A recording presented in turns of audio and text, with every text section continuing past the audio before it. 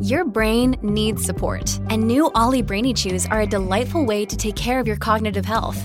Made with scientifically backed ingredients like Thai ginger, L-theanine, and caffeine, Brainy Chews support healthy brain function and help you find your focus, stay chill, or get energized. Be kind to your mind and get these nootropic chews at ollie.com. That's OLLY.com. These statements have not been evaluated by the Food and Drug Administration. This product is not intended to diagnose, treat, cure, or prevent any disease. Another day is here, and you're ready for it. What to wear? Check. Breakfast, lunch, and dinner? Check. Planning for what's next and how to save for it? That's where Bank of America can help. For your financial to-dos, Bank of America has experts ready to help get you closer to your goals. Get started at one of our local financial centers or 24/7 in our mobile banking app. Find a location near you at bankofamerica.com/talktous. What would you like the power to do? Mobile banking requires downloading the app and is only available for select devices. Message and data rates may apply. Bank of America N.A., member FDIC.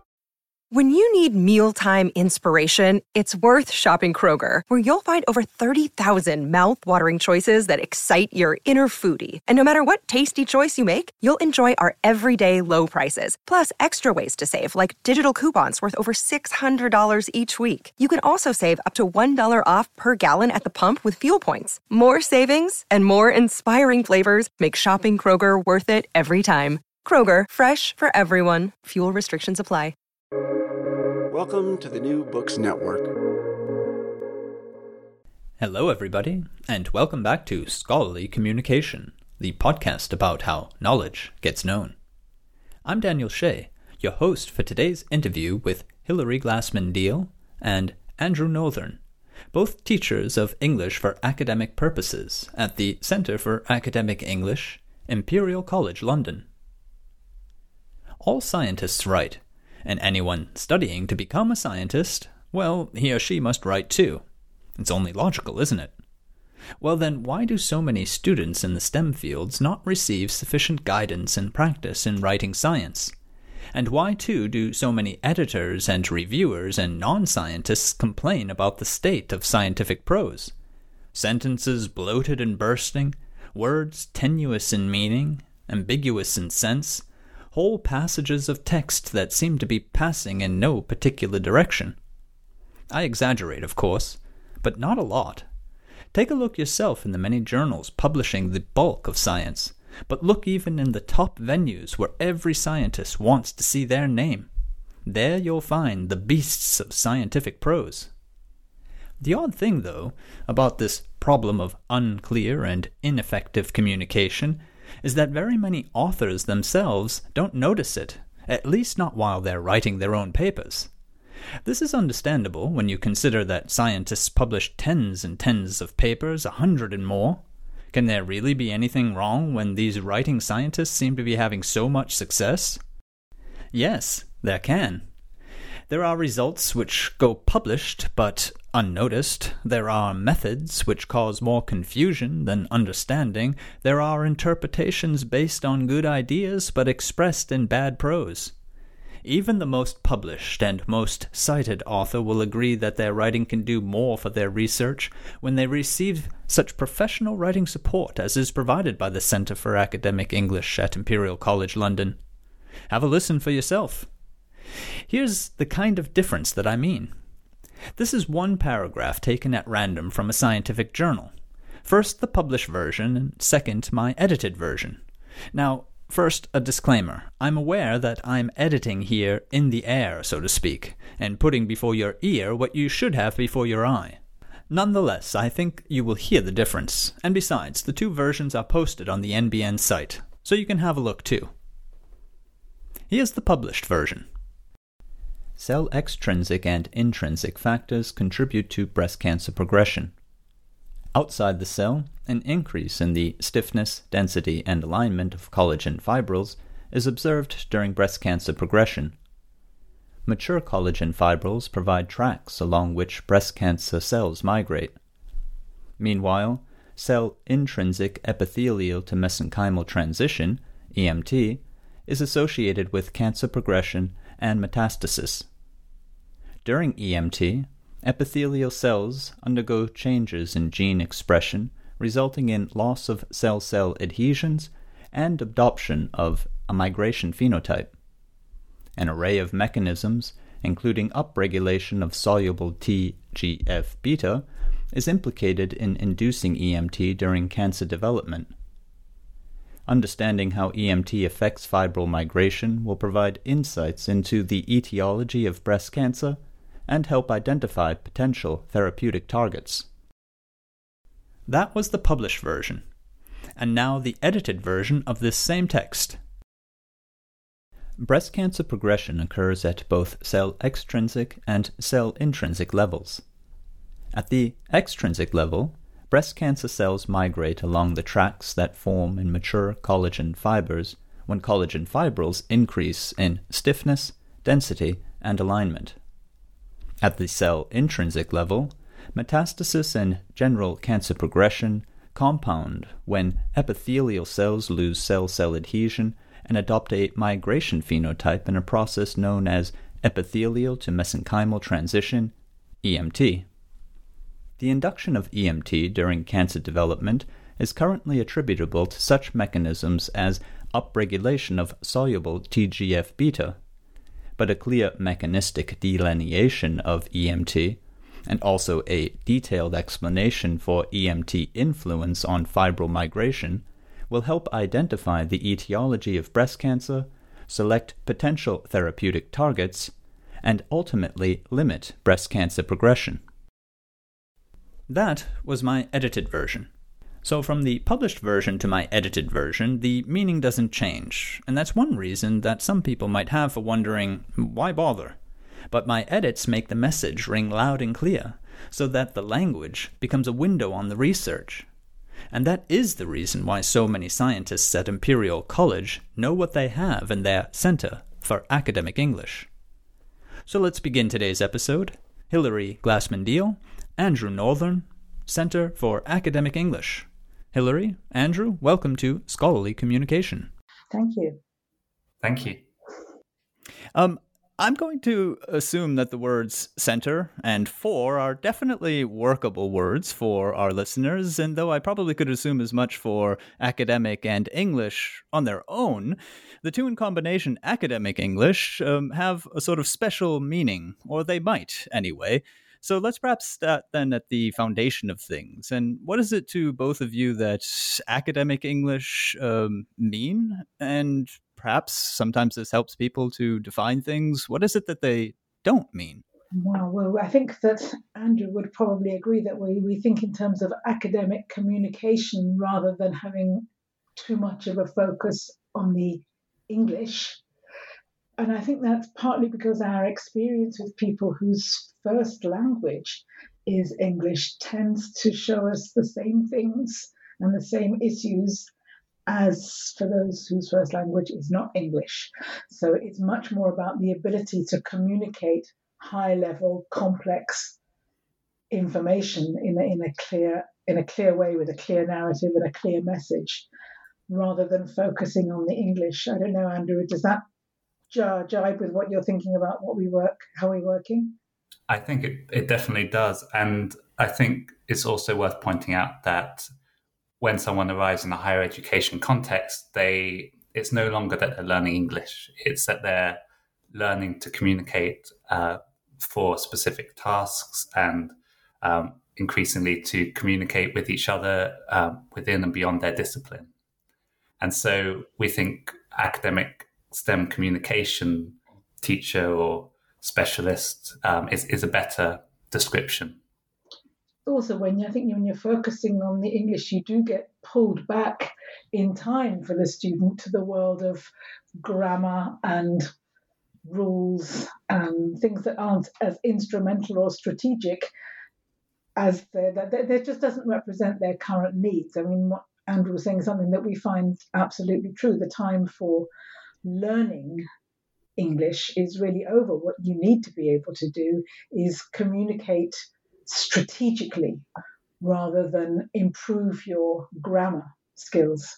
So we really restrict what we do in terms of actually looking at English as a language. We're much more interested in looking at STEM communication as a target.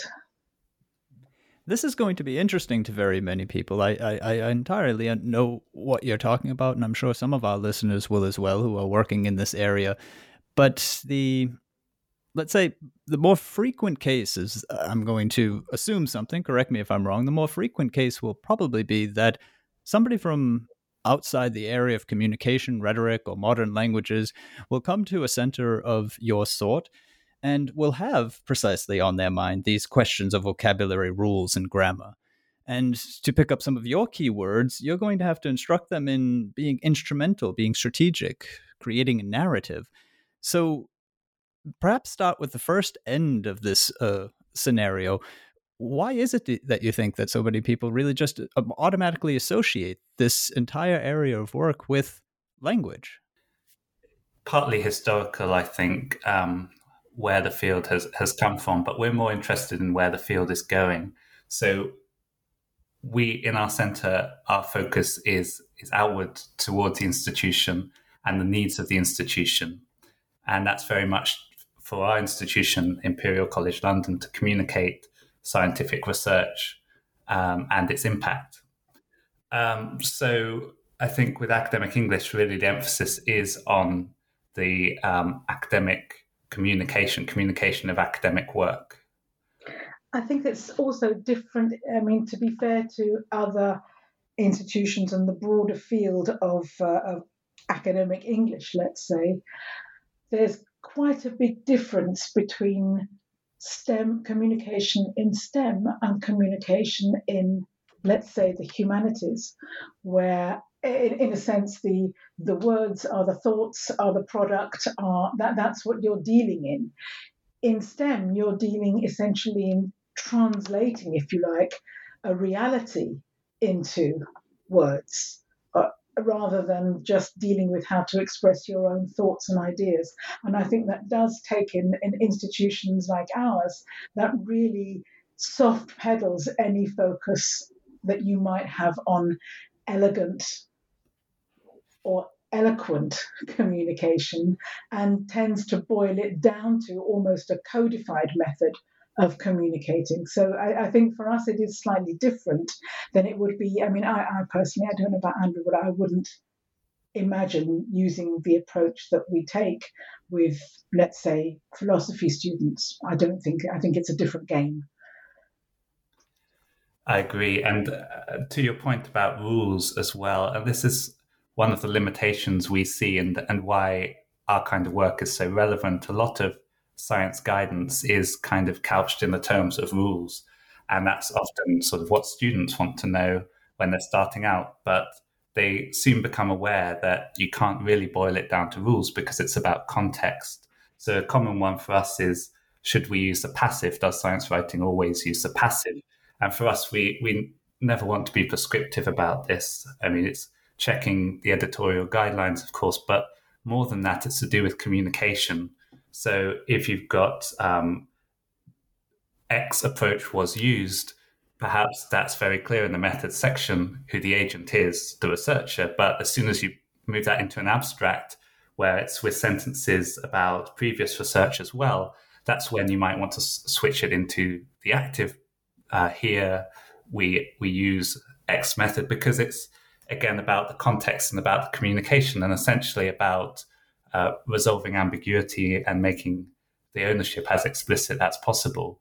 So you've got to use all the tools at your disposal rather than stick to one-size-fits-all guidelines and rules, I think. I think that example is really, really good, because what it shows you is that the grammar or guidance issues related to the passive only begin to have any meaning or relevance in a particular context. And the context that we are always looking at here is ownership of that sentence, who actually did that work, whose results are being reported here. So it's not relevant to talk about passive in a kind of blanket way, like it's always a good idea or it's never a good idea, or even follow the norms of your journal. It's much more nuanced than that.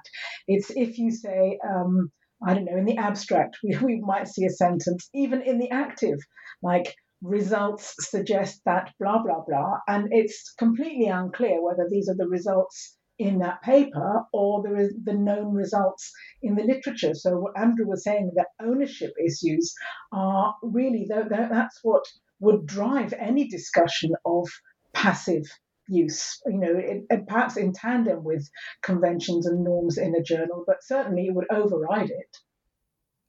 And this would then very clearly establish, I think, illustrate perfectly for the listeners the distinction that you're talking about when you have on the one hand the grammar, the rules, and the vocabulary, especially these rules, as opposed to the other sorts of words that you were using before, strategic and instrumental, or as Andrew puts it, in a context. We're not dealing with the language and how it most frequently would need to be used, perhaps even its particular genre, or on an even more abstract level, what is correct or incorrect when it comes to the form of the verb. We're at the level of what needs to be done, or as you say, Hilary, what needs to be owned and what not. Yeah, and by whom. Yes, Could I also make a point about the editing in the air example that we began with? Because I think that example really illustrates the process. So as Hilary said, it's working with someone in STEM who has ownership of their work. And so for us, it's sitting alongside the researcher on an equal footing.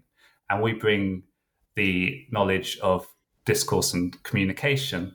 And that's not to be undervalued, I think, because if you look at the edited version that you read out, you can immediately feel, even from the way you're reading it, you can hear that it's got a better flow because of the way that the beginning of the sentences are helpful. So picking up on extrinsic and intrinsic level rather than inventing a new sentence start, which would cast adrift the reader.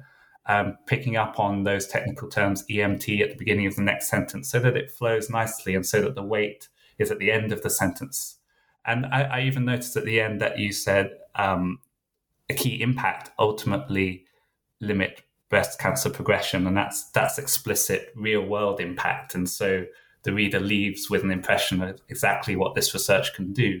So although you said that the first one is published, and we often do see it gets through peer review despite not being effective, and maybe it then reaches a small disciplinary community, we often see in the future that these papers are going to panels at the faculty level, so more of an interdisciplinary audience, and then their impact is being assessed. And so by helping people from the very beginning with these principles of communication, making the writing engaging, making it flow, and showing explicit impact of their work, we're really helping them with their career, because the paper will live with them forever. And who knows who's going to read it in the future, and what discipline that person might come from. Another thing that people often say is, to refer back to our editing in the air there, if you take something that's been published and you go and edit it, aren't you wasting your time? But I think in science, it's clearly established. I mean, Andrew, you're making one very important point in the area of higher education in people's jobs and in faculties, but it's also clearly established in science that it's not just the publication that you want, it's the citation that you want. And when people get the message that you're sending out there, when they see the new take that you have on the results that you've obtained, then they're going to follow you. And if they don't, you might just have one or two citations and sit somewhere in the archive of the internet. I think citation is really important, but also I just think in its purest form, communication, as we're seeing in society, the importance of communicating not only the science, but the scientific way of thinking and the rigor and the supporting facts with empirical evidence. And so the better a job people can do with that, the more wider impact their work's going to have, I think. What we're seeing, and I think what everybody is seeing, is that there is a need for scientists to be able to communicate outside of their micro community, where there's a very high level of shared knowledge and a very high level of assumed shared knowledge as well.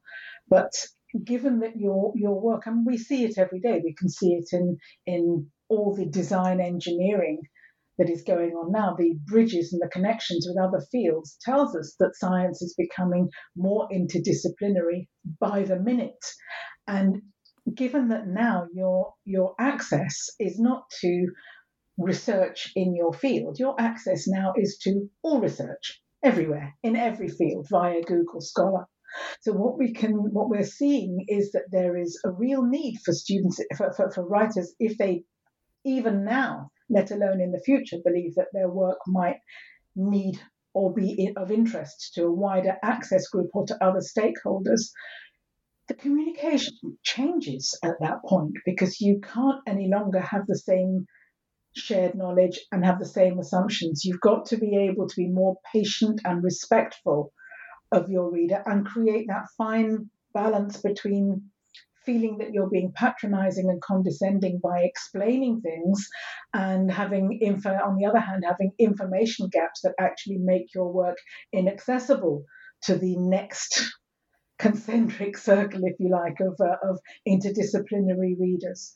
So we're working, our work is, certainly at Imperial, is operating on so many different levels in terms of narrative, interdisciplinary access, and stepping outside your comfort zone. Something else that Andrew and I, we were talking about this podcast before, we were saying, we were talking about the process of peer review and how very often, Andrew was saying, very often, something will come back from a native, a non-English speaker who's written a text that has a fairly high level of language issues, and the response that will come back will be that this is poorly written, let's say.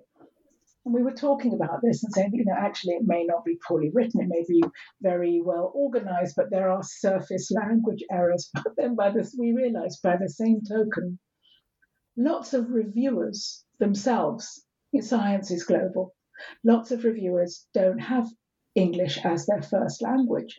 So equally, when they are faced with a text written by a native first language English speaker that seems to be very eloquent and very nicely written, they may not see the information loss or they may pass it through because they feel that this is well written, it's written by an English speaker, and clearly it's done the right job. But we know from our work that it's no guarantee of good writing. You can correct all the language and end up with a very, very poor text that doesn't have a clear message, that isn't narrated in any way, that doesn't have a clear direction of travel that the reader can get behind.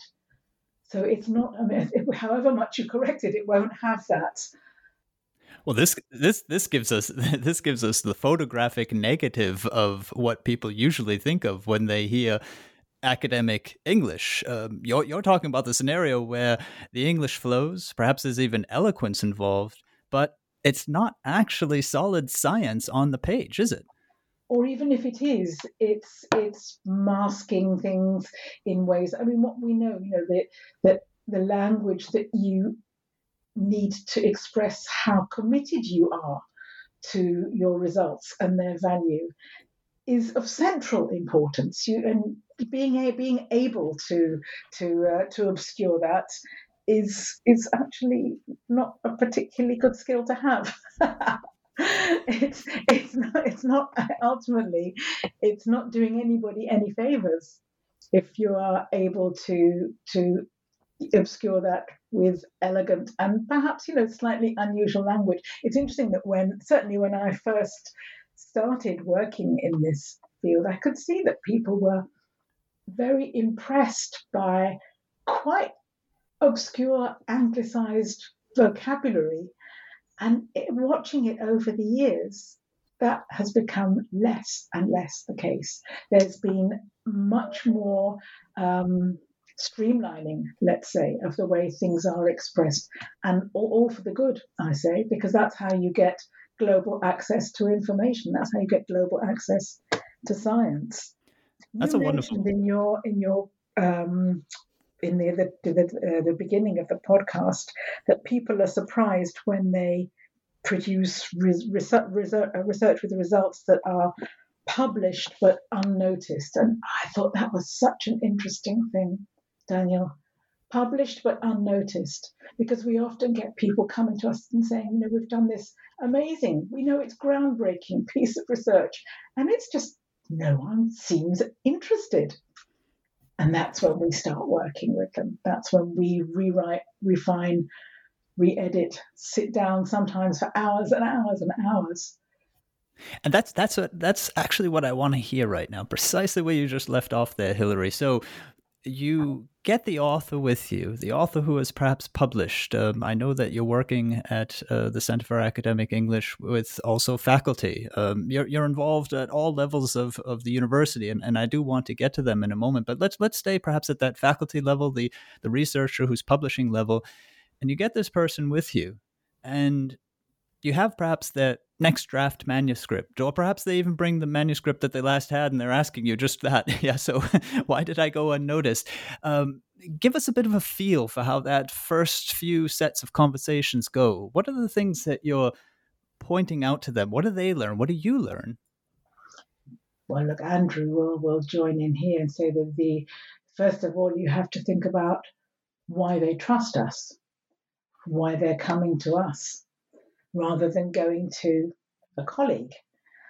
Andrew knows, and we both, we were just talking before and saying how many was it, Andrew? How many research articles we analyze a year? So, usually around 400 articles, I think, because the way we work is that we ask for target articles or samples. So we don't just deliver some sort of static off-the-shelf advice, generic advice. We collect and we analyze, and it's really that sort of graph that we go through that keeps us up to date and keeps us relevant and keeps researchers coming to us, because we're able to look at the texts from a different perspective. If you think about imperial academics, although we're saying that they're increasingly interdisciplinary, many of them in their day-to-day work are locked into certain groups with shared knowledge. So they don't seem to realize perhaps that the results that are so obvious to them don't speak for themselves beyond the people they're interacting with on a day-to-day basis. So I think it's as soon as you give them the perspective of a first-time reader, and you talk to them about sort of what's not explicit in the results and how, even looking at real target articles, they might think from the guidance in the journal that the results don't comment, they just present. But we know when we analyze the results that a lot of commenting is going on. There's lots of qualitative language around those results as to what is significant and what's in good agreement and so on. So we just open their eyes to what's there on the page, really, and hopefully we transform the way that they read, and they then feed this into the way that they write. And that's much more sustainable than just correcting, editing, putting our own... we can't even really edit because of that clear water between us and the researcher. We don't have the research knowledge, so it's really a collaborative effort. But we bring something to the table that they appreciate. But it does come from, and Andrew's word, graft. It's real graft. And it's graft that is, in most cases, it's not within our control, in the sense that we don't decide which research we want to look at as input to our understanding of how to write. It's forced upon us, because whenever we work, whether it's with postdocs or PhDs or the academics, we're asking them to bring us the current research in that area so that we can begin to understand how things are communicated. And that changes from year to year. I was talking to Andrew this morning, and I was saying, if I left this work for a year, it would be the devil of a job to get back in, because the communication norms in each field and even the language changes so fast that you've got to go like the wind in order to keep up to date. You have to be looking at recent research in a particular area. And let's be honest, we're all a little bit lazy. We'd all like to have material that we can fall back on and use last week's and last year's material for this year's course. But because we can't do that, because we are at the mercy of whatever research articles we are faced with by our students, and that we ask them for target research in their field in the high impact journals. So there's no escape for us. That graft has to be done. And I think it's that graft that gives us the credibility, and going back to what I was saying, that makes them trust us in the first place. And I think without that, you kind of don't have a starting point. You've got to be absolutely on point in terms of understanding what's currently being published in their field, what the recent changes are, and these changes sometimes happen within Andrew and I sit back to back in an office, okay, in a large office, and sometimes he'll shout across and say, look, can you see this journal has started putting a strap line under the title? And we all crowd around and we say, okay, which other journals are doing that? How's that connected to what's inside the research article? Is it a new sentence? Is it a rewrite of a sentence with it? What sentence are they using? So it's that, I think you start from that. You start from doing that hard work, and then you're, in a sense, entitled to sit down and somebody will trust you to work with them on a piece of writing that hasn't been successful in order to make it successful. You've done such an excellent job of answering my question, but you've also opened up an entirely different area, which I just find equally fascinating. I mean, first off, it's clear this credibility, this establishment of credibility and how that's done. And in that same move, though, you finally put the nail in the coffin of the generic academic English course, the course that has established materials, that has, 5 years old materials that just gets rolled out, and the next person comes in for a semester and teaches it to a wild group, a wild collection of people in front of them who want to write this thing called academic English. No, that's not, I mean, at least for STEM, you've made it entirely clear that this is not going to work. And the pace of change makes another thing entirely clear. We're dealing with high-level rhetoric here. We're not dealing with the English language in general. No, definitely not. Not in STEM, but I mean, I think we need to keep repeating that this is really specific for STEM. I mean, I've not had experience teaching in other disciplines, so I can't tell. I think, Andrew, you have more experience than I do. Yes, slightly more, but I think what's interesting is that working in STEM, you start to realize some of these discussions around general versus specific English teaching as well. That once you zoom in on the STEM situation, you realize that specific language is also not really something we can aspire to. We can train people to learn the terminology of their discipline and so on. But I think it's looking at those general principles that will make it accessible beyond disciplines. And this is why we find interdisciplinarity something quite exciting. It's where we need to be, I think, as communication specialists. But I've often heard at conferences people talk about sort of really specializing and building the lexicon of a certain field, but fields are shifting all the time. We were talking earlier, Hilary and I, about where she was saying that sort of biochemistry, biophysics, bioengineering didn't really exist when she was younger. It was biology, it was physics, it was chemistry, it was all separate.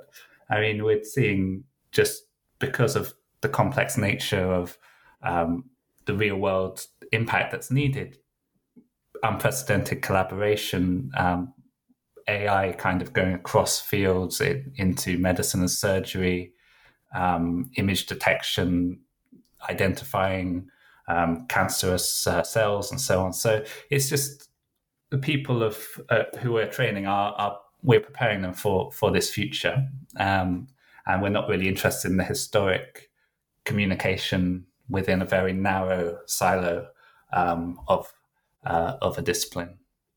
It's interesting listening to you, Andrew. If I didn't know you, and if you didn't know me, we could fool the world that we know about things like signal processing. When in fact, we have absolutely no idea. I mean, I don't even know what it means. And I think that's something that is really important for people working at our end of this field, is to understand that you don't. I mean, I'm not going to confess, okay, how little scientific knowledge I have, but I would say that not only do I have very little, but equally at the level of cutting edge research that we work at, where the research touches the real world, if you like, that level of fast moving, fast developing research, even a brilliant STEM academic in a different field would not be able to understand the science. So one of the things that we are often saying when we meet other people who are in academic communication is that not only do you not need scientific knowledge in order to really, really do a lot and work very well in this field, I personally believe that you are much better without it. In I don't know. I know that I wouldn't be able, when I said before, I wouldn't be able to do this in humanities. And that's because I think that the border between the person who is supporting the writer and the writer themselves, how those two work together on the text, is very murky. I'm not sure whose ideas actually come out of that process, particularly if the writer has really serious communication issues. Whereas in science, you're not bothered by that. You don't understand it in any case. And if I'm working with a PhD student who tries to explain their science to me in order to help me work with them, I find a sharp rap on the knuckles with a steel ruler will keep them quiet, because I can't do that. I'm trying to ask them questions like, is that important? Why are you mentioning this? What's the central focus? Where are you headed with this information? Why are you telling me this? And I won't understand the answers in terms of science. At Evernorth Health Services, we believe costs shouldn't get in the way of life-changing care, and we're doing everything in our power to make it possible. Behavioral health solutions that also keep your projections at their best? It's possible.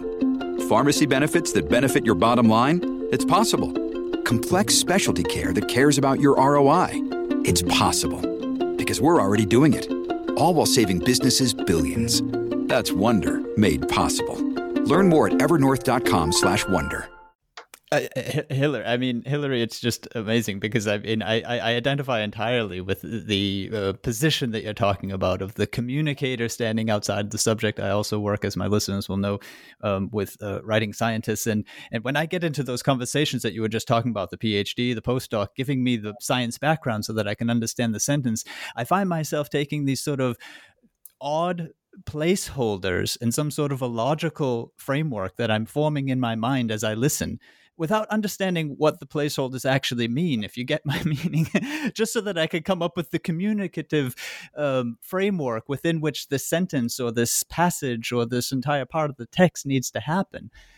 So I suppose what I do want to say, though, here, also to give our conversation another light, gentle push, is you're really shaking things up in the area of English for academic purposes. And I really love it. Lots of prejudices and notions about, for example, with language teaching, the person must be an L1 speaker to be able to teach it. For proper disciplinary communication, the person must be a subject matter expert for them to be able to teach the communication. These things are just not true. And your work is proof in the pudding, isn't it?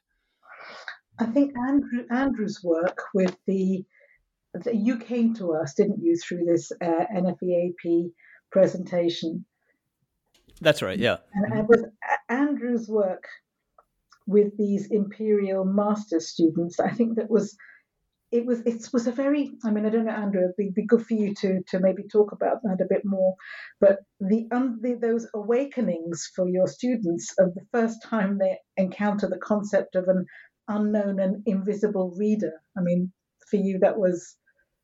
Yes, absolutely. Well, before I talk about it, I just wanted to sort of give a bit of context to that, because the work that we do at the sharp end with the researchers and the senior staff at Imperial that really informs our work with undergraduates and master's students.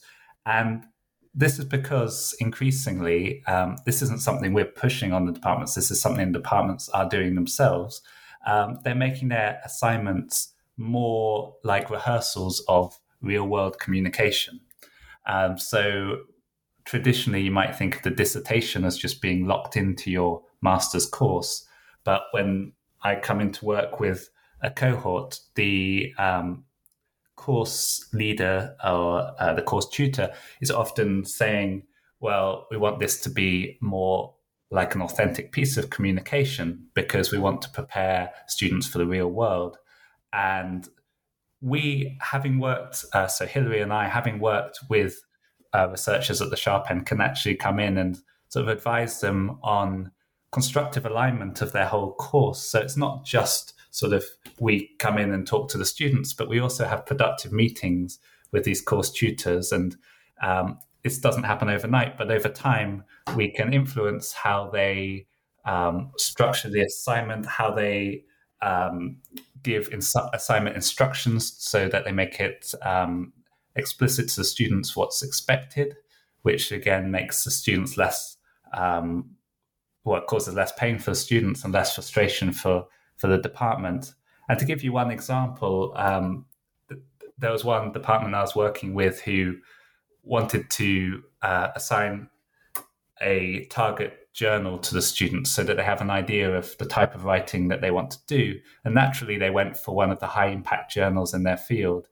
But the writing was much like that example you presented at the beginning, Daniel. It was sort of highly technical, not really organized in a way that was accessible. So I advised them to consider other journals that model communication, because they were looking at the content, but we wanted to model communication so that we could then train the students to move towards that type of communication. So we eventually settled on a journal that had a more accessible style of writing. And they were able to use this journal as a source for examples, and we were able to bring it into our training when we met with the students. And I think from the student feedback, they saw the relevance of that. It sort of transformed and shifted their perceptions about how they saw the writing process. It was no longer just sort of trying to game the system and get a high grade and anticipate what your supervisor might want. It was more about how do I really communicate? How do real people communicate in this field? And what can I learn from that? And so we used the target journal as a comparison point with the student writing, and we just tried to move them along using some of the principles that we've discussed from your example at the beginning, making sure that they are meeting the conventions of their field, that they are including a narrative, that they're showing the impact of their work. And we just aim to move them along, but more importantly, to change the way that they saw the writing process and to even imagine a real audience. And this is a lifelong skill. It's not just for one assignment. It's although it is motivating that it's for the dissertation, because that is 75% of their grade. So in a way, you're pushing on an open door there because you've got that instrumental motivation, but you can help them do so much more than just succeed on their course. Essentially, what we're looking at with this kind of approach of using, if you like, using what we're seeing in the interface with the real world at high level publication to inform our work with students is a kind of circular economy where nothing that we do is wasted, and everything, instead of leading up to and developing the skills for writing a piece of research, we're looking at how research is successfully written, and reverse engineering that back down to various different levels. We can reverse it back down, break it down to what's appropriate for undergraduates, what's appropriate for these master's students that Andrew was working with, writing a dissertation as if it was a research article. up to PhDs, up to postdocs, and then back out again. So it's where the way that we're working is where everything is informing everything else. The only way Andrew could come in and, if you like, dare to advise the people running that course which research journal they should be looking at was because he's done, we all do this hard graft of chewing through loads of research journals every year and talking about them and developing models and language from them. And that gives you the credibility to come in and make that suggestion. And that made all of Andrew's input suddenly, instead of being an outsider, he's part of a triangle of three sets of people: the students, the course tutor, and Andrew, all pushing in the same direction, all as a team working to achieve the best possible outcome. You've mentioned the future so many times, where things need to be going. And I think it's entirely clear that your center, this circular economy that you talk about, this no wasted effort, all benefiting at each step in the process. These three players that you've just mentioned, for instance, in the arenas of education, where you've got the tutors, you've got the students, and then you've got the communication experts, all helping the college, bring out the next best researchers, while at the same time, the best researchers right now at the college are benefiting from the same process. It's pure efficiency. It's how a writing center, if we might call it that, or a communication center, which might suit it better, needs to look in the 21st century. Yeah, and it hasn't been there before, and that's one of the obstacles we face, because as we know, a lot of writers have learnt to write just by coincidence, really, over time, trial and error. There hasn't been the formal scientific education in writing and communicating, and this is something that I think departments are waking up to, and they're seeing sort of undergraduates as sort of embryonic researchers in a way in STEM fields. And so I think that's where, with this trend, we can really come in as communication specialists on an equal footing. So not your usual sort of deficit model of helping those that have issues with language accuracy, but it's really helping everybody and making sure everybody knows the principles of communication. And it's not that we don't do any sort of English language support for those that need it, but it's that support's really targeted as well within sort of STEM communication, and that doesn't happen by default. So if I'm called in to work with a cohort, my first thought is not what grammar points shall I cover, it's how to make them communicate effectively and write an engaging text that meets the conventions of this particular real world task that they're rehearsing for. I think it's also, again, it's good to recall again how STEM students and STEM writing processes, how different they are. And at Imperial, we have an anomaly to deal with, which is we're working often with very gifted scientists who have minimal language skills.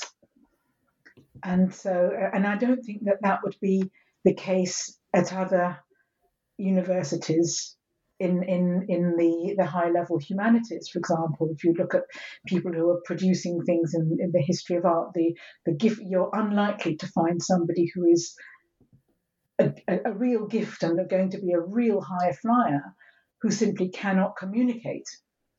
So this is something, again, that is, I think, peculiar to science communication and doesn't exist in the same way, certainly not in the pure humanities. So I would just caution against extending many of the things that we've been saying to other disciplines. I think that they can, certainly there's a lot that can be picked up and used in social science, although it would need work to make it fit for purpose. But I would caution against using our approach and the way we work with students in the pure humanities. I don't think it's the same. I don't think you have the same set of people and competencies in those areas. No, and I think that's a very good point to make. I mean, I think we're talking about STEM communication today, and I think that's also perfectly okay, because the importance of that area of research to everyone's lives is just so phenomenal that any of the contributions that can be made from communication experts to help such people, advance their work is a noble effort, really. And yet, on the same vein, I would still also say that with all of your caveats in place, that language is just as an essential part of the research in, say, biology as the assays are, as the instruments are, as the statistics are, and so on and so forth. So it's almost like your sort of work where, as you say, the graft, where you get down and really understand I like the way you put it, the sharp end, when you're at the sharp end, really working with the research journals and understanding the latest trends, keeping up with how it is that they communicate. That is at least implicit, if not explicit, recognition of the fact that research is done in language in most of the STEM fields. Language is unavoidable. Even a mathematics piece is going to have an abstract that's written in English. And part of the research process is necessarily writing. So, I mean, these things are also equally essential. And reading too. And I think all that time that's spent reading is time that could be oriented towards reading in a way that improves writing. So often it's sort of content reading, but I think one of the main contributions we can make is to turn researchers and students into active readers and help them to do what we do on a day-to-day basis, which is read to switch off from the science for a bit and just look at the communication, look at the scaffold that holds the text together. We call it the narrative wrap, sort of take out the filling and just look at the wrap that holds things in place. And one of the other, I'd like to get a little bit back more to the process that you use. And Andrew, you're helping me in that direction by talking about, noticing in your reading the way that it's written, noticing when you're writing the things that you'd read. I mean, this sort of of circle and awareness raising, that there is a lot to be said for that when it comes to communication. I mean, I often talk about it to my students and think about it anyway myself as a kind of a contrast that is in let me say two different positions that you could take up when you're in the throes of doing your research. You could imitate, or you could adapt what is there when you're reading, for example. So if you're imitating, you're typically unaware of what you're doing. You're doing a sort of mimicry. Whereas when you're adapting, you're doing, I think, much more what you mean, Andrew, there, of being critical, noticing what's happening. And there you're, in a sense, utilizing. I mean, you're taking up tools, bits. You're seeing the tricks, if you like. You're noticing that narrative wrap, as you so nicely put it, while you're doing it. Exactly. And I think adapting is a nice way to look at it, because imitation has a danger that you're just looking at one model and then you're on shaky territory, as we know, with sort of academic integrity and everything. But if over time you're reading a wide range of articles and you're sort of noticing and assimilating, and even vocabulary acquisition, like so much has been said about academic words and so on. But I think the most important thing is to notice where the key points in the text are and how narrow the range of phrases that are used happens to be. So around introducing the research gap, for example, or showing the importance of your research field. So you can pretty much predict few research studies have focused on X or Y as a chunk is going to appear in tens, if not hundreds of thousands of hits on Google Scholar, just because it's the way that research gaps are introduced, and it's one of just a few different ways. So it is really not as challenging as you might first think to start to acquire the language, but there is a danger in imitation of a single source. It is about acquisition through reading and developing your own sort of resource of phrases. And that's pretty much what I think Hilary's been doing over the years that she's been working at Imperial and has published in her book as well, just that kind of acquiring the awareness of the STEM communication features and language and the model of how everything's organized in research papers, but also in other types of scientific communication. Of all research communication, and what we're doing in a sense by this, I mean, you could call it of course, it's correct to call it becoming aware of how information is delivered to you.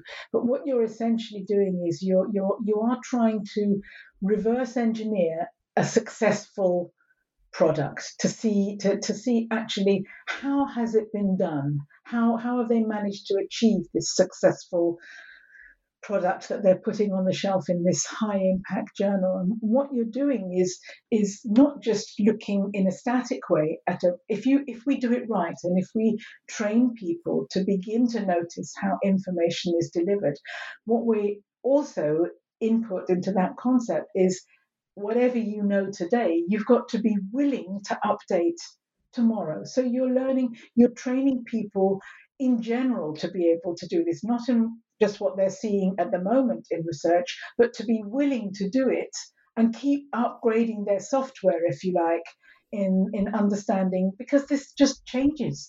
And the changes come as you kind of, you twist the end of the kaleidoscope and things settle into a different pattern. And the people who are reading a particular type of research in geology suddenly include a whole bunch of people who don't share your peculiar little set of language. And therefore, and everything has, the music changes and everybody has to dance slightly differently next time round.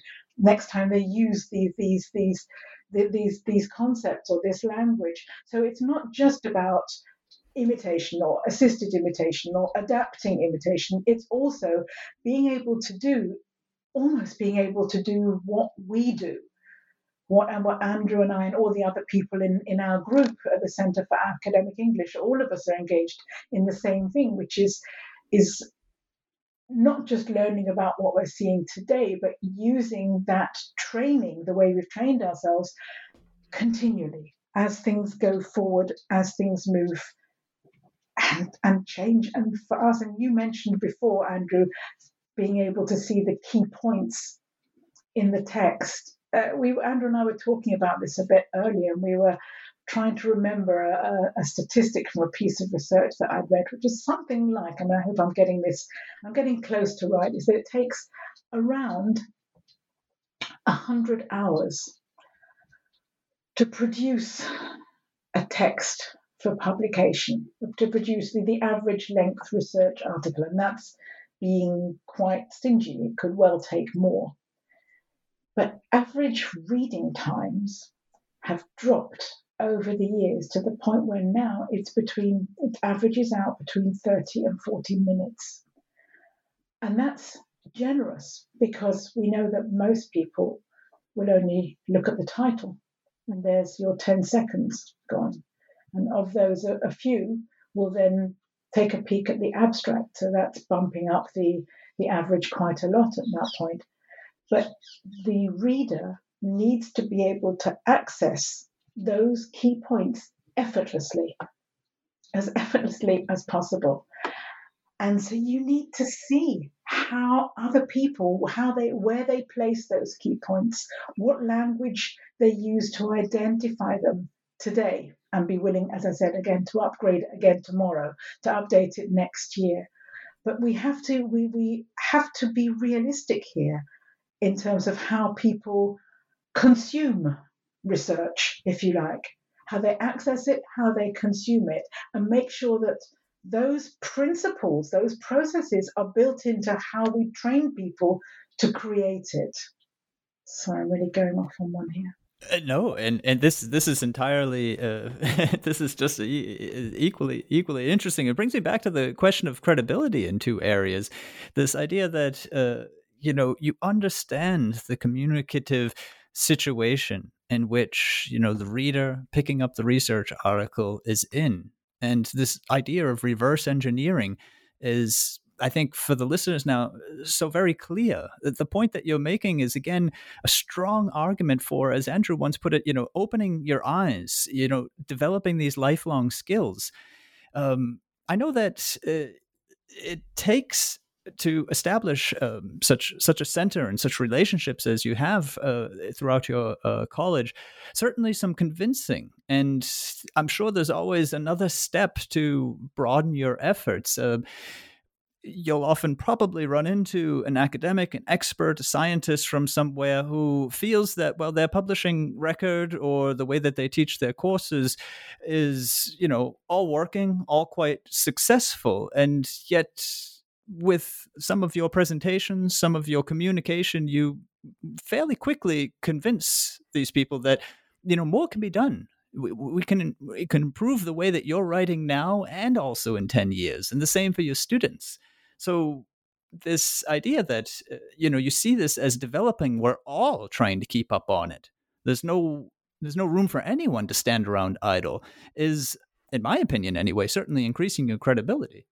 We're very lucky. We have a very strong and supportive director, Julie King, who has established really good relationships with the college and really opened channels between us and the college to do what we do in a very mutually respectful way. So that's an essential component as well.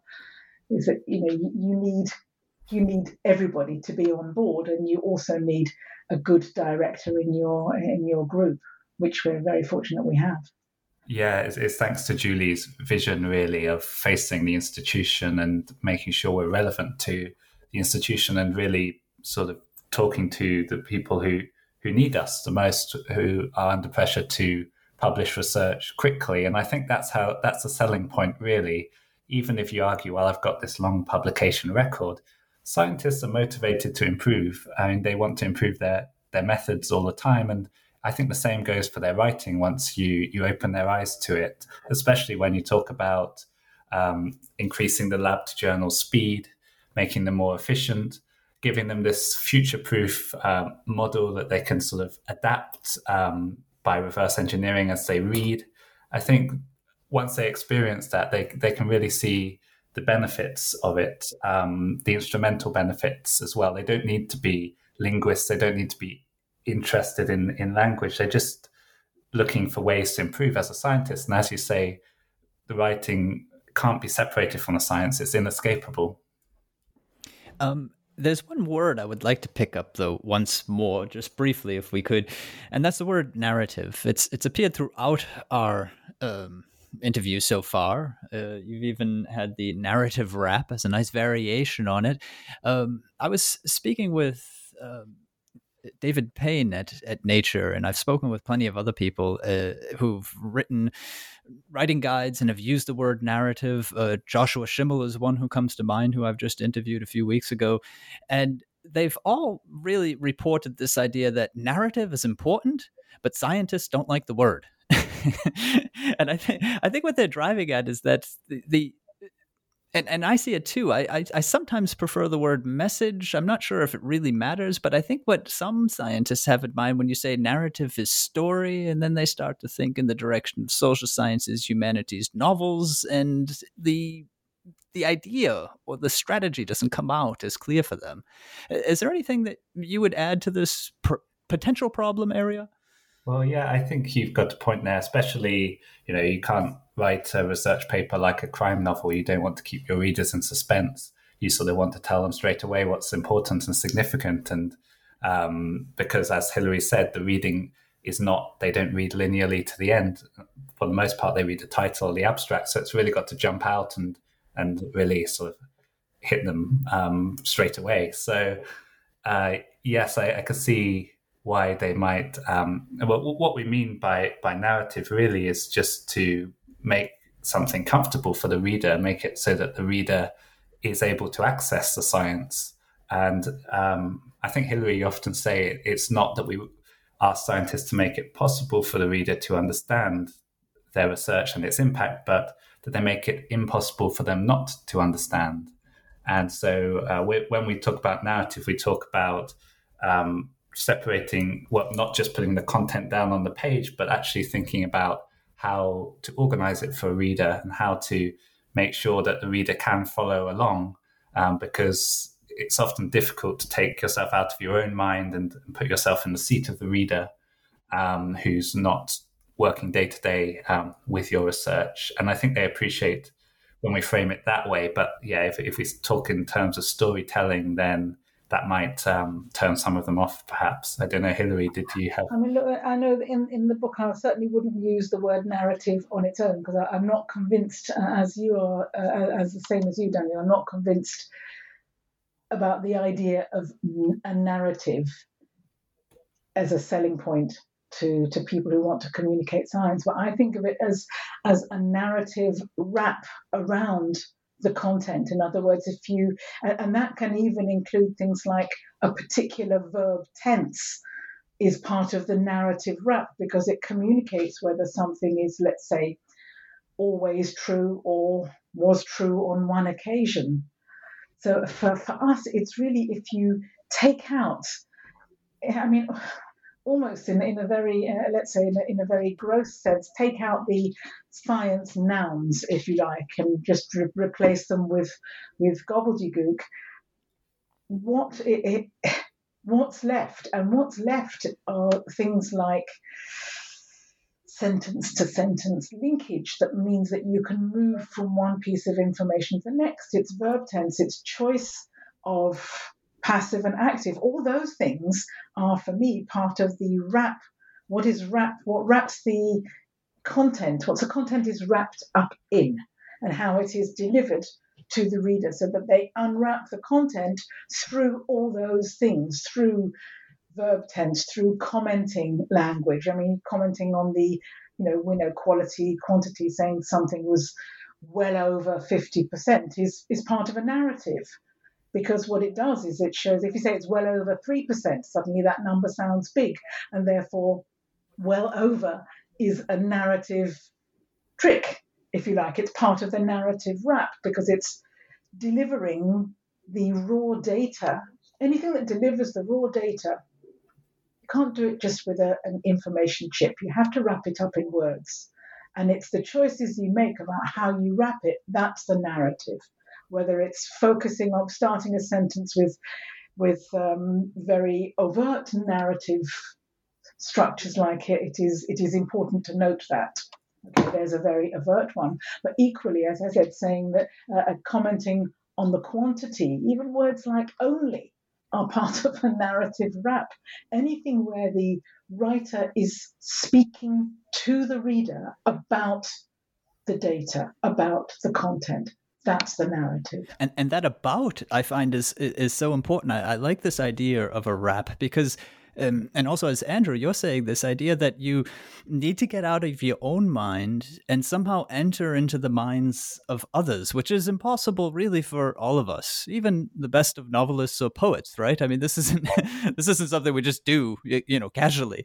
So it's not like a specific scientific problem, but I mean, scientists probably are less aware of some of those moves that could be made because of their deep expertise. And I think one of the things that's worth pointing out to a writer, any writer, but let's talk about STEM writers, is that you always have more than your reader. You, on any one data point, on any one result, on any one interpretation, will have 1,000 things going on your mind. Your reader will only, though, have one, and that is the words that you've just put in front of him or her. So in other words, it's you've got to take up with this narrative wrap idea, just as you do. You've got to take up this classic rhetoric of who is my audience. Yeah. Yeah, I think this is why when we work both with research groups but also with students, it's creating a writing community and training them to peer review, and also to kind of look at writing in a different way and then apply it to each other. Because, as you say, you're not going to get very far if you're just writing in a solitary way. You always need those comments. And ideally, before you submit and get them from the reviewer, you want a colleague who's got a sort of eye on your writing, but is not so familiar with your science. And as Hilary says, that's why it doesn't matter what we know. It's better in a way that we don't know science at all, because we can then give that honest opinion. But another thing is, when we're looking at the narrative, we often find that it becomes clear what assumptions people are making when they're writing, and we kind of correct those, because a lot of the writing education that they've done has probably told them to write in a way that impresses, so to use a lot of synonyms and to try and avoid repetition. But when we take out the science and we look at the narrative wrap, we actually find what holds together the text is the repetition. Without that repetition, the reader would not be able to track key concepts. And so it's kind of making sure that they're not still operating under that assumption that they need to change their verb for the sake of it, for example, and have that idea that any verb will do. If they want to write about the implications of their work, the verb suggest is a good choice, because it's so frequently used to do that. It signals to the reader, to the global reader who's familiar with that verb. So there's no need to take out your thesaurus. So your thesaurus is your worst enemy in that sense as a science writer. And so we try to get that across to them as well, in constructing their narrative, and not to worry about the repetition, but to embrace it as a way to engage and help the reader through the text. I think you strike on a really important point there, Andrew, this idea that people are often told that, you impress with your writing somehow. And that doesn't, surely people who are writing in STEM want to impress in certain ways, but the way that they have in mind this idea, for instance, of using synonyms instead of, the same word, is not really the way that you're going to impress in STEM. I was speaking with Christopher Theis, who's put out a new book about a new writing guide on scientific communication. And he said, well, think about this. Your average STEM PhD or even master's, probably the last time they had any intensive writing instruction was in high school, in America anyway, right? And I would imagine the situation is probably going to be similar in Britain. And what was it that they were writing there? They were writing essays. Now, what the essay has to do with, a budding research article or an actual research article is, well, I'm going to go out on a limb here. Absolutely nothing, right? I mean, it may well be that in an essay you want to vary up expression because that's the entertainment for the reader. But if we think back to the example that we gave in the introduction to our interview here, why would you vary from cell extrinsic level to outside the cell? Because you mean cell extrinsic level. So that's your word, right? That's precision. It's counterproductive, because all it will do is confuse your reader, particularly the global reader, who will wonder whether this is now something slightly different. So you're achieving nothing, and in fact you're reducing the communicative effectiveness of what you're trying to say. So that's definitely something that we bang on about the whole time, and that's of course a huge leap from learning to write essays where you're upgraded on the range of words that you can use, to science writing, which is essentially, in the Austin's performative concept, it's the words are the thing. It's as close as you're going to get to the thing itself. In the same way as in law is super precise and uses exactly the same words to express exactly the same concepts, because the words are the thing itself. And you're not going to be able to get to the thing, the lab experience. So the best you can do is to represent it consistently across, or using consistent terminology throughout, for sure. But coming back to, what we were talking about, narrative for a moment, it's certainly the case that we've developed enough confidence, I hope, and we're not doing this inappropriately, to very often say, even to the highest level of academic researchers, at the end of a sentence, well, so what? Why are you telling me this? And that's what Andrew was saying about people, everybody within that micro community already knowing what they're writing about and knowing the background and knowing the field. If you can't give your information a function, information has no function. unless or until the writer tells the reader what its function is. And they do this via the narrative. Otherwise, the reader doesn't know what to do with that piece of content. So, I mean, the old adage is that science doesn't exist until it is communicated, but we would say, science doesn't exist until it's communicated effectively as well.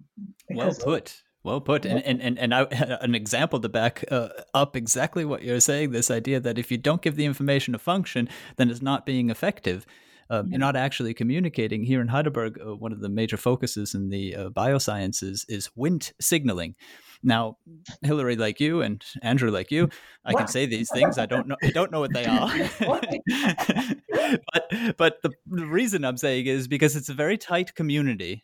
It's a very small set of people who are publishing on this area. And I noticed after having about 4 or 5 postdocs who were working in the lab that they all began their research articles with a variation of the exact same paragraph.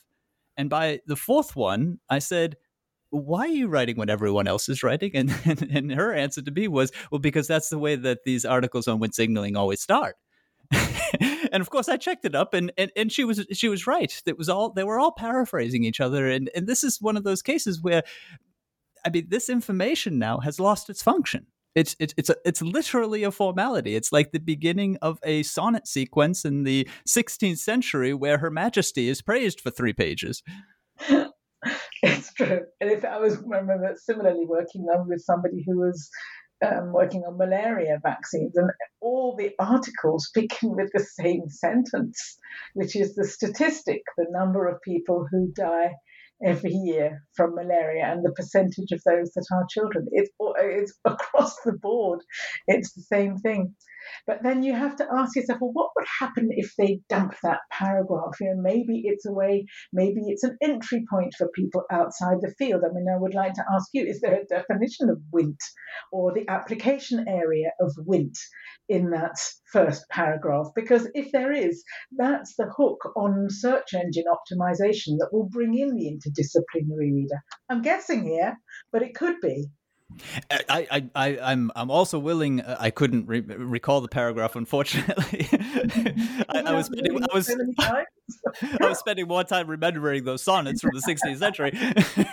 But in any case, you're entirely right. Right, it may have its purpose, but the more key point is that to blindly take over such passages of text is not necessarily serving each individual author's purpose.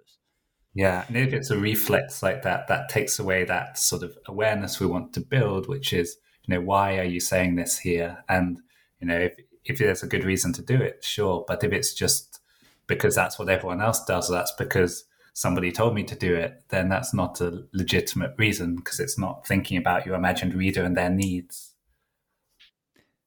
Well, Hilary and Andrew, you've been very generous with your time. I'd like to give you the one last question, and I'm thinking of really probably the modesty with which you've presented so much of what you've done. I saw that, for instance, your thesis writing retreat has won a Guardian Award, and you've definitely expanded your program out into the entire Imperial and done some fantastic work there with students all the way up to faculty. But I'm interested in you leaving off. How has all of this sort of work, which is so specialized and special, how has it affected you?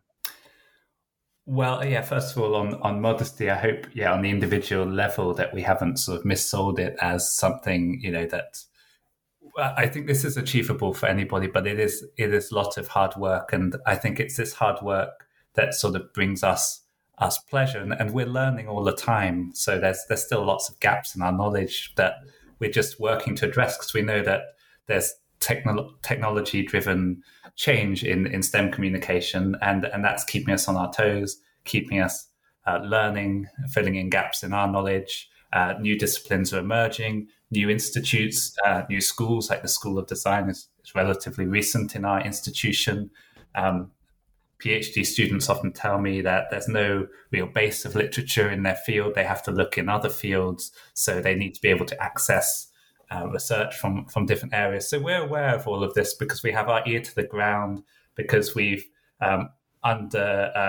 Julie, our director's guidance, we've started to work with academics at Imperial and understand these changes that are happening, and in turn those academics give us confidence by sort of introducing us to their researchers, to their students, and really kind of promoting the work that we do as well.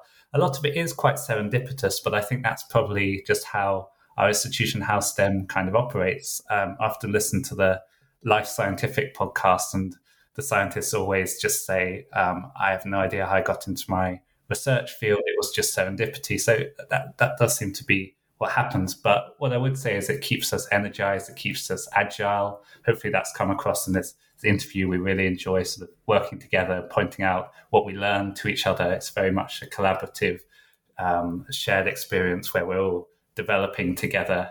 It was thanks to Hilary, really, that I've developed most of what I know. So I'm really happy to be with her. She trained me to teach this writing research paper course, which then opened my eyes to how I could help, or better help, students in the college as well. I would say it's embarrassingly exciting. How do we feel about it? We're party bores. I think nobody dares to ask us about our work in any kind of social context because we just find it so fascinating and it's endlessly new. And as a group, we're very mutually supportive and mutually respectful. And we learn from each other. We learn something new every day. And I think that's probably, for us, it's an exciting area to work in with an enormous amount of scope. And we feel very valued, actually, by our institution. But as we keep saying, it's on the back of graft, sadly. We'd like to do it without the graft, but there's no option there. But I think it's the fact that it's always new, the fact that we can't use and reuse materials is the best fun. It's the absolute best fun to be working in something that's changing. It's almost like being a scientist yourself. Haha, not quite. But it's always new. It's always don't put down the communication side. I think that's a wonderful way to leave that off. That's fantastic. Well, thank you very much. That is Hilary Glassman Deal and Andrew Northern, teachers of academic English, or really, as we've made clear, I think, STEM communicators and facilitators of STEM communication at the Centre for Academic English, Imperial College London. You can visit the centre at imperial.ac.uk/academic-English, imperial.ac.uk/academic-English. I'm Daniel Shea, and this is goodbye from me to Hilary and Andrew. Goodbye. Goodbye. Goodbye, Daniel. Thanks for having us on. Many thanks.